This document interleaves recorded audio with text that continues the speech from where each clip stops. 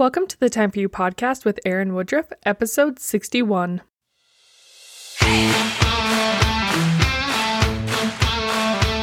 My name is Erin, and my goal is to help you find time for yourself.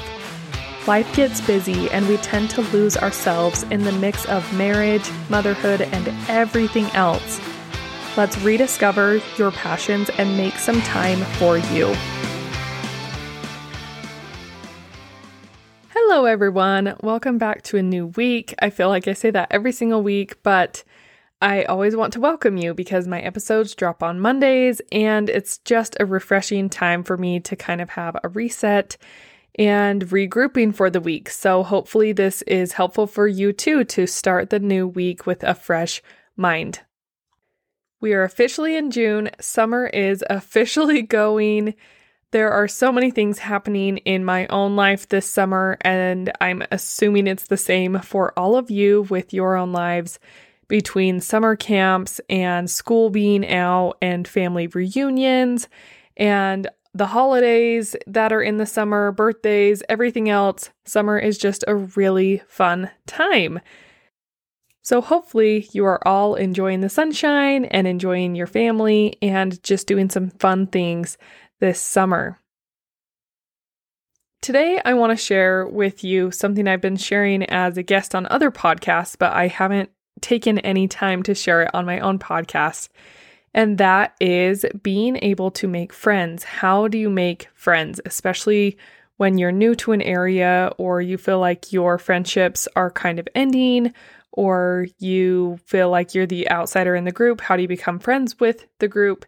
And there is so much to unpack in the area of friendship, so I am going to spread it out over a few weeks and have a few shorter episodes that talks about friendship and making friends, because I do think it's a huge part of life, and if we're not aware of it, then we're either going to have friendships that aren't helping us thrive in our own life, or we might not have friendships at all and we might be filling that void, but maybe you can't actually pinpoint what that void is. For me personally, friends are really important. I don't need friends to do every single thing with me every day. I'm super independent that way, but I have always really found joy and peace and belonging in friend groups. And I have also found that making friends as a mom and as an adult is a little bit more tricky. I think kids are such great examples to us when it comes to making friends. They don't have to try very hard. They just say, "Do you want to be my friend?" The other kid usually responds by saying yes, and then off they're running and they're playing and they're having a really good time.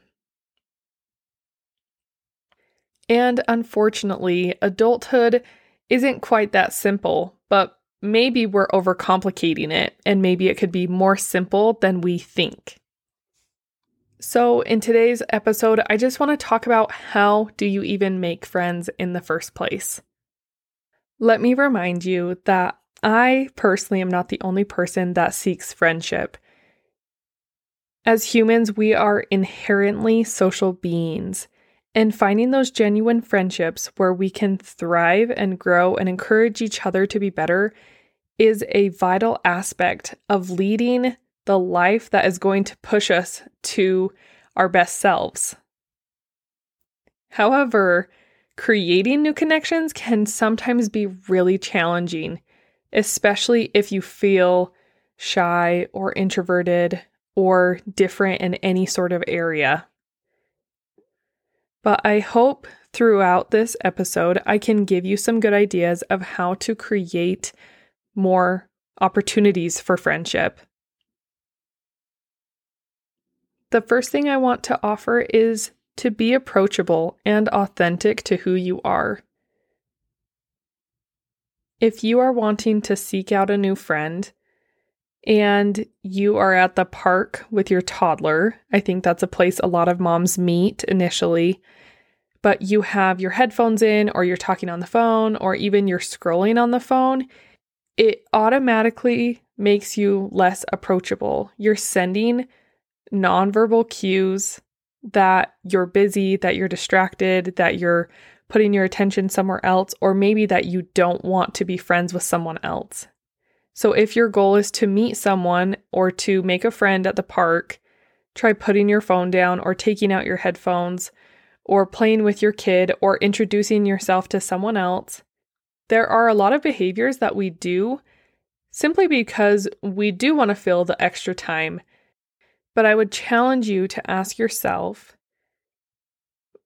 what is my goal here? Is my goal to catch up on this book that I'm reading? Is my goal to connect with this person that I'm talking to on the phone? Or is my goal to potentially make a new friend with someone who lives near me? Our goals are always going to be different, but if you can have the awareness of, why am I actually sitting here with headphones in? Do I just want to listen to music today and I don't want to be social? That can give you a good starting point of, how is your body language looking to other people? What messages are you sending to those who are around you? And just be yourself. You don't need to go out of your way in any sort of extreme way to say, hey, I want to be your friend. You can if that's authentically you, but if that's not you, just lean into your own intuition, because we are automatically drawn to the people who are comfortable with who they are naturally.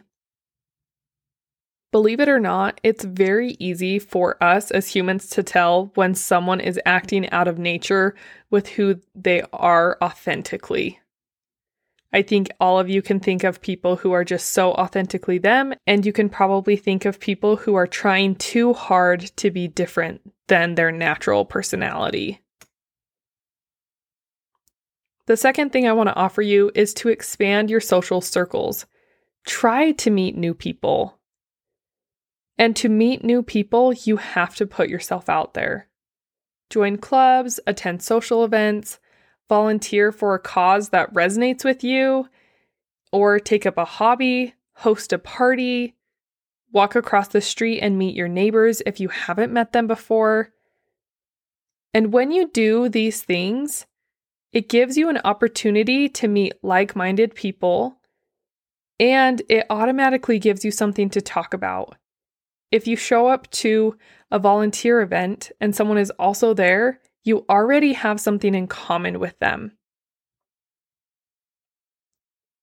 And finding the commonalities in relationships is crucial in forming bonds, which then leads to friendship. The third thing that I want to say, and maybe I should have said it first because I think deep down this is probably the most important, is take initiative. Making friends requires effort and initiative. And so often we're waiting for other people to go first, and we just have to be the one to go first. When we know that we just have to go first, it actually takes the pressure off of other people. And it takes some anxiety off of us in a way, because we're not constantly waiting for someone to invite us or waiting for someone to introduce themselves to us. When we can just step into that space of being able to take initiative, it actually helps us a lot to be able to set the tone of a potential relationship that we're going to have. So be proactive in initiating conversations, inviting others to social gatherings, or suggesting things that you could do together. When you take initiative, it can alleviate the stress from you and them.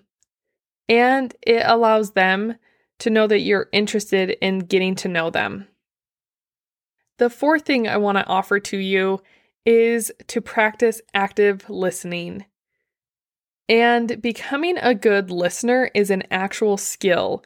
It's not just something you have or you don't. It's something you can develop, and it is really important if you want to have strong relationships, especially friendships. Show genuine interest in other people by listening to them, by asking them questions, by empathizing with their experiences and emotions. This will allow you to learn more about them, and then take it a step further and not only listen, but try to remember the things that they've told you. I have definitely found when I share something and someone else later, weeks later even, responds to me and says, well, how is your sister doing? Or how did that party go? And they remember the things that I told them. That is so meaningful to me. So for me, when I'm talking to other people, if I can remember those tiny things, oh, they're going on vacation. Oh, their kid was sick. And if I follow up with them, then it allows that ability for connection.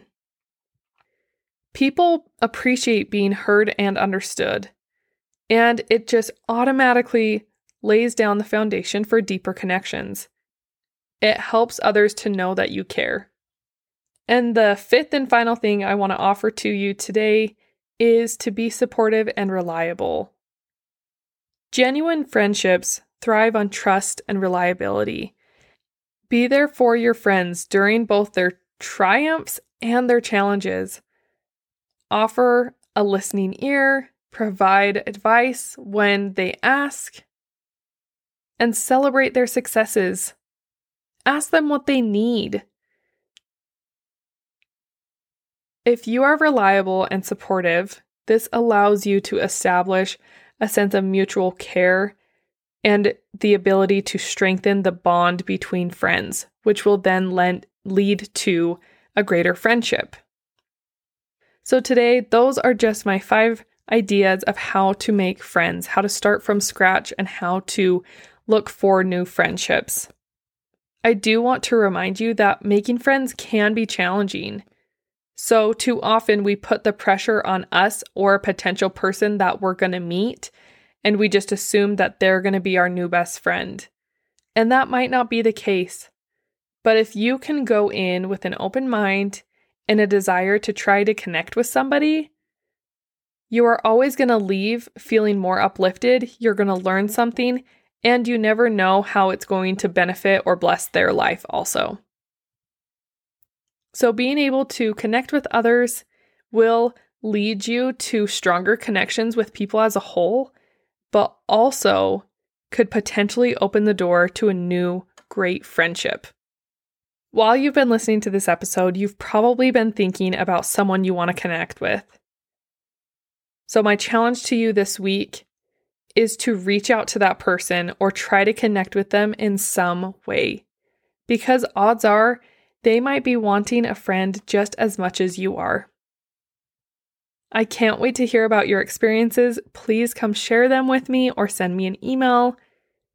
I hope you all have a wonderful week.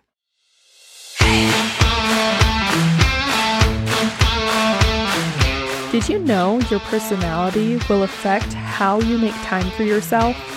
I've created a free quiz for you to take to see where you fall on the introvert-extrovert spectrum.